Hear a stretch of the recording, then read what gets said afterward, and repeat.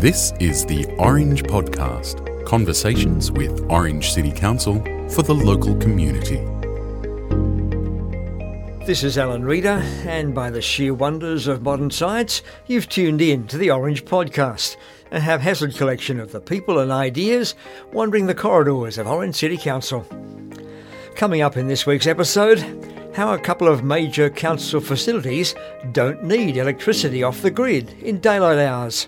And they've worked really successfully, so the depot daytime usage is covered by the solar generation.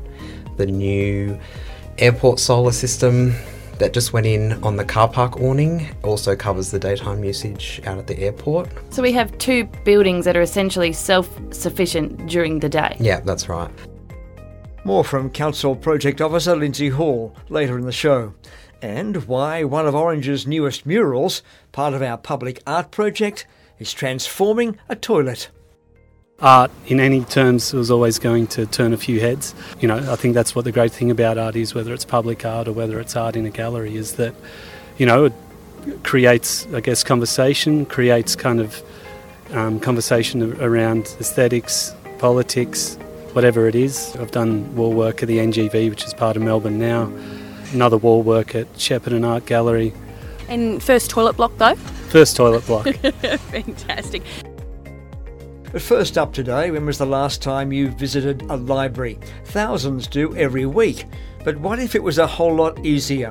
What if you could access the Orange City Library by reaching into your back pocket and pulling out your mobile phone? This week, the staff at Orange City Library launched a new mobile app. And according to librarian Rebecca Salmon, Orange Mayor Reg Kidd now has the app on his phone.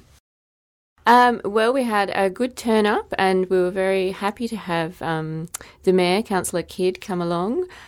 He came and downloaded the app onto his phone. We showed him how to use it and now he's a happy online library user. It demonstrated how simple it is to download the app and get started. That's right, yeah. It's very simple. It's available on wherever you get your apps from. So on the App Store if you're an Apple user, or on the Google Play Store if you have a Samsung phone. So how long has this app been in development for? We've been trying to get an app happening for a little while.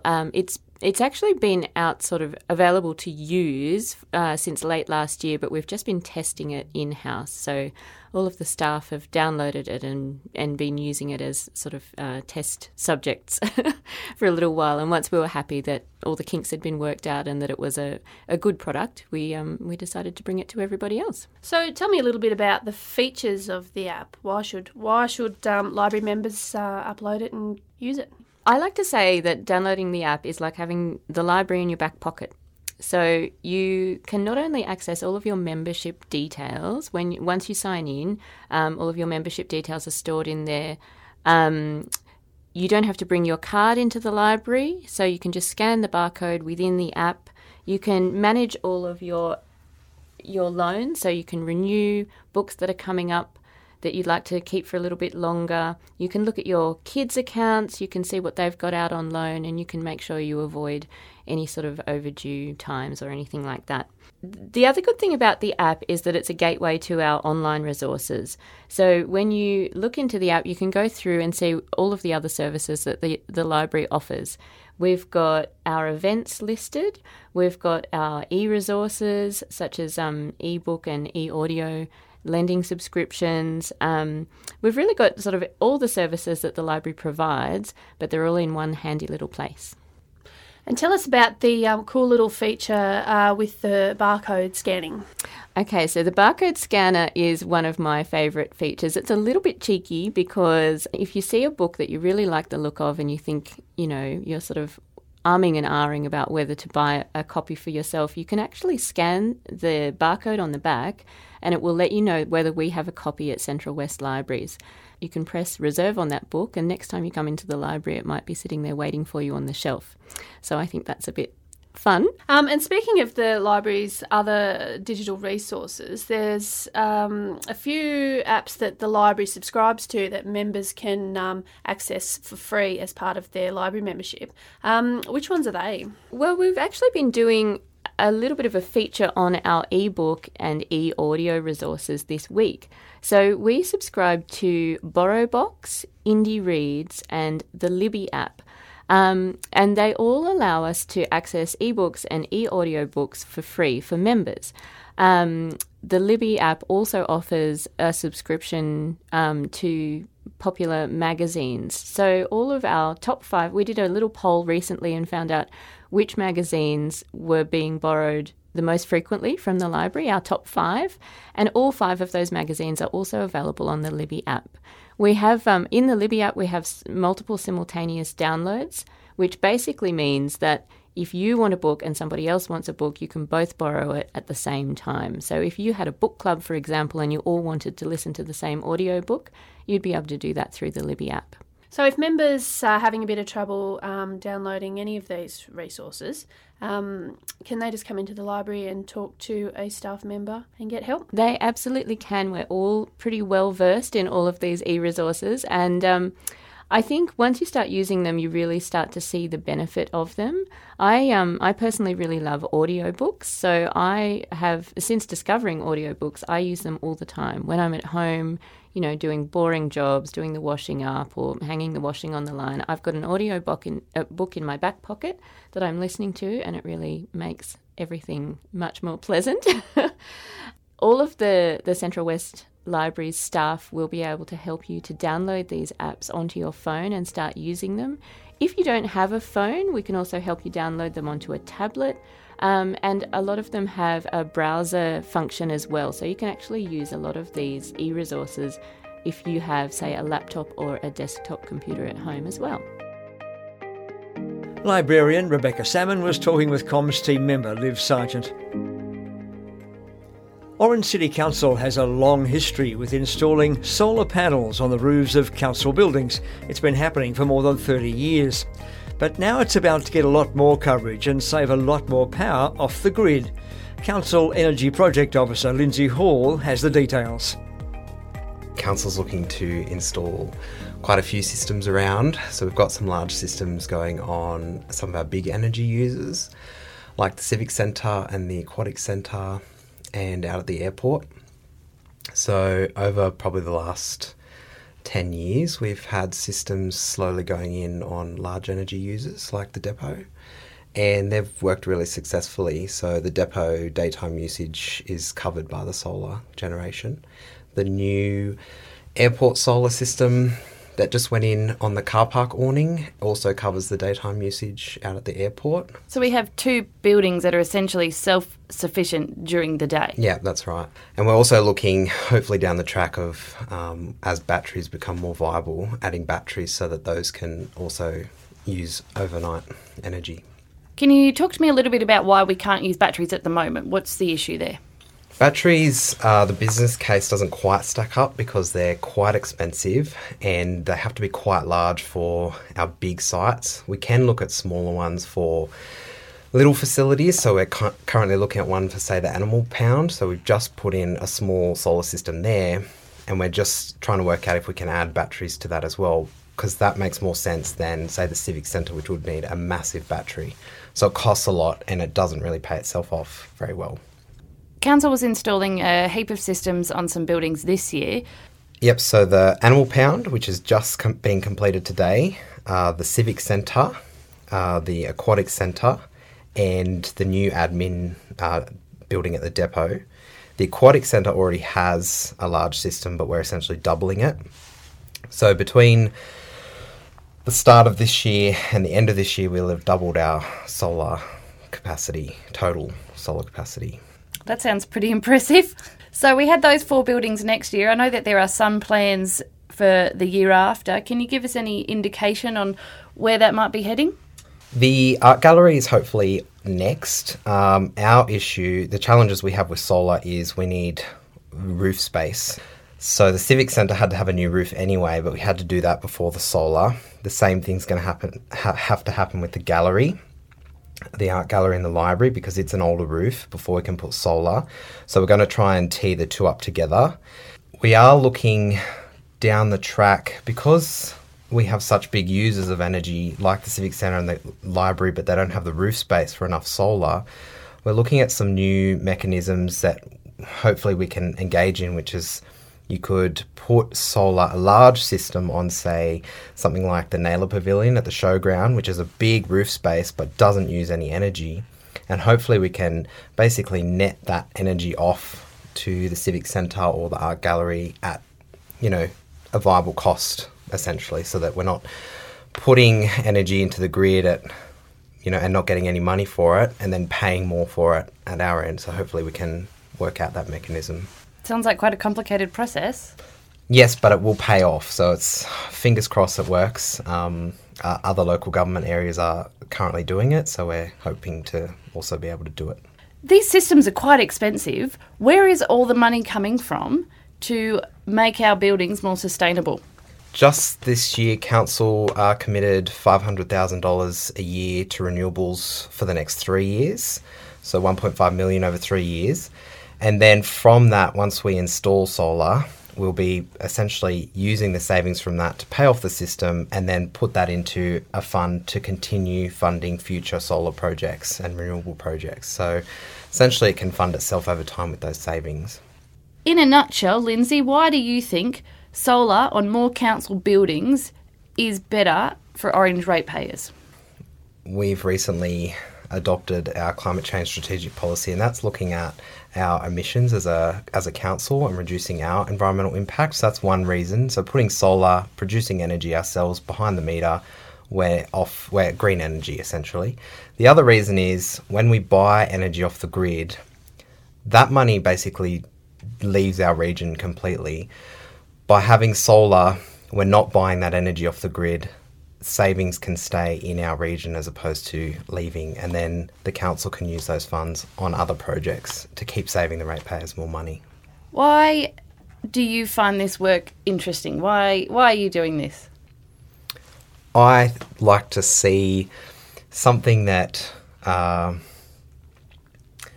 makes sense, putting technology together with having both environmental outcomes but also saving money is a really kind of rewarding project. So there's multiple outcomes for different people. So I like to work on those projects.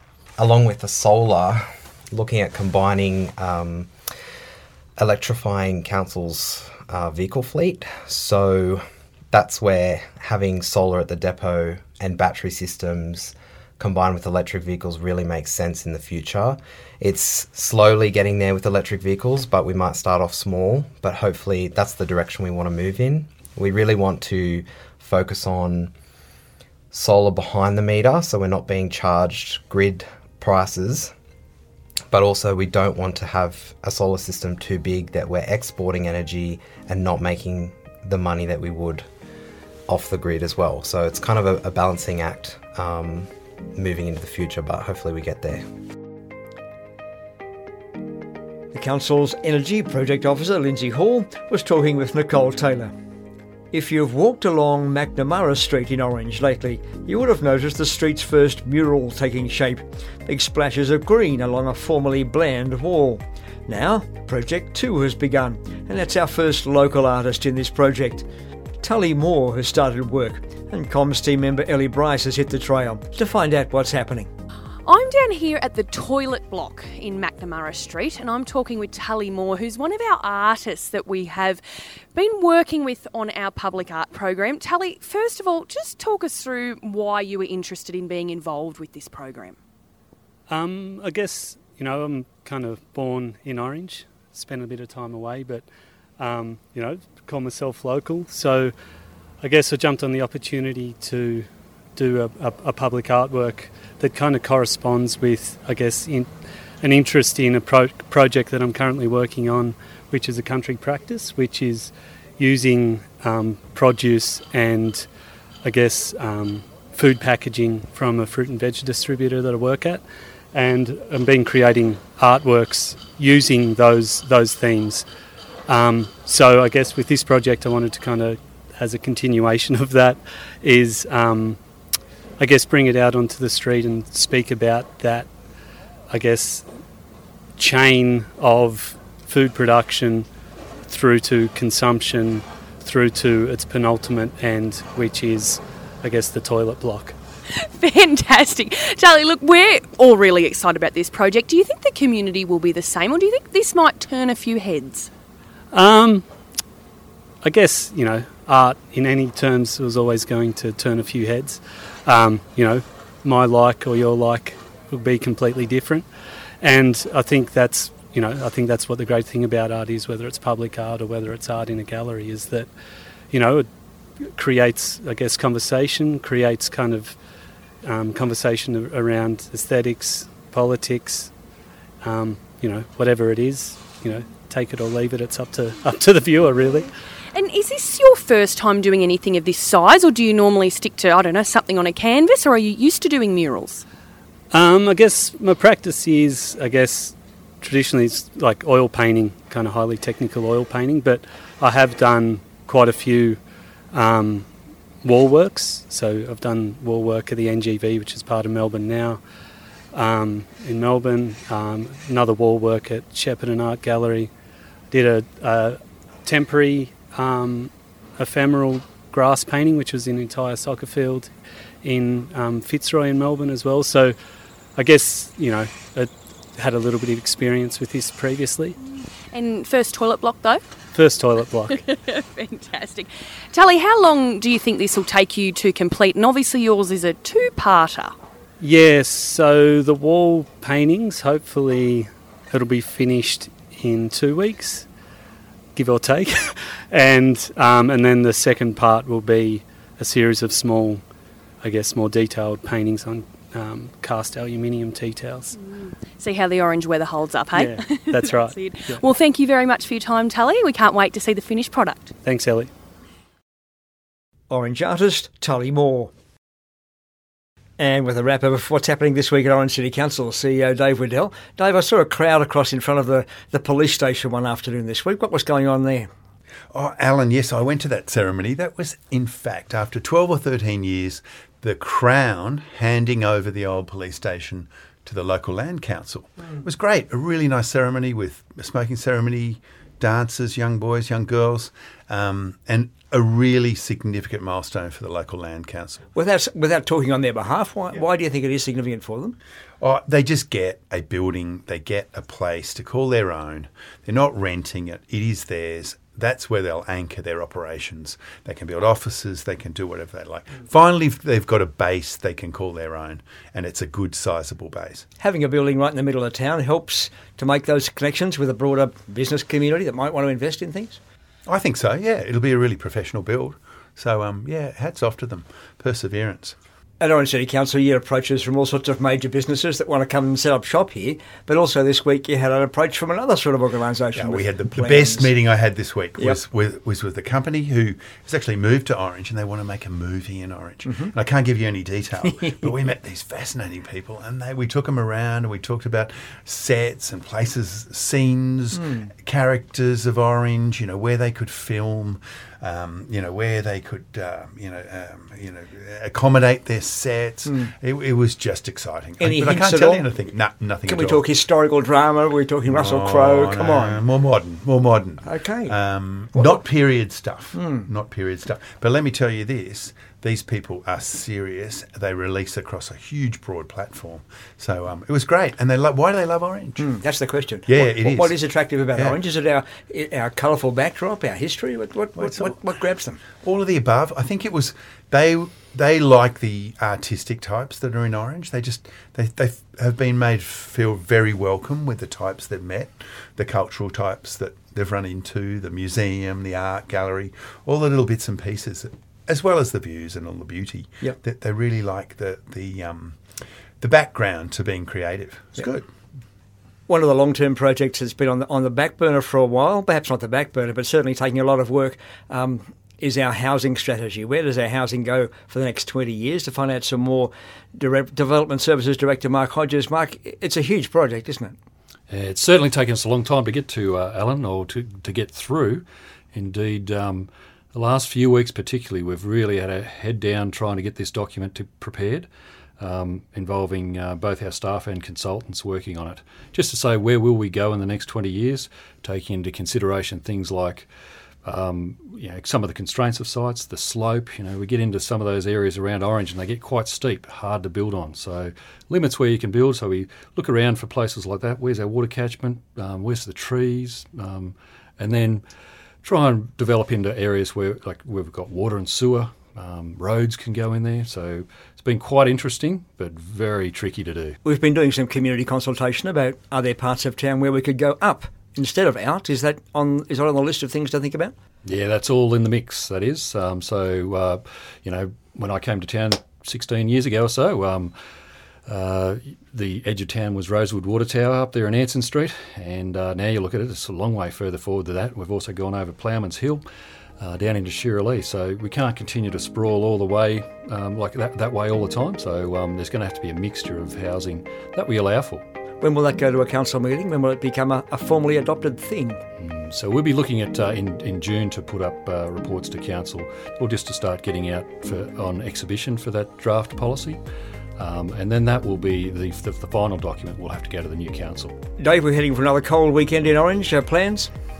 Plans, cut some firewood, play with the new puppy, and generally just get out and about. I've been away for the last 2 weekends, so I'm looking forward to it. And probably drive through town and look at the new mural going on the toilet in McNamara Street. We're averaging 1 mural a week now, so it's quite exciting. Dave, thanks for your time. Thanks, Al. Have a good one. Thanks for joining us for the show this week. Remember, you can download this show from the Orange City Council website anytime or wherever you get your podcasts. Until next time, for the Orange Podcast, this is Alan Reader. Bye for now.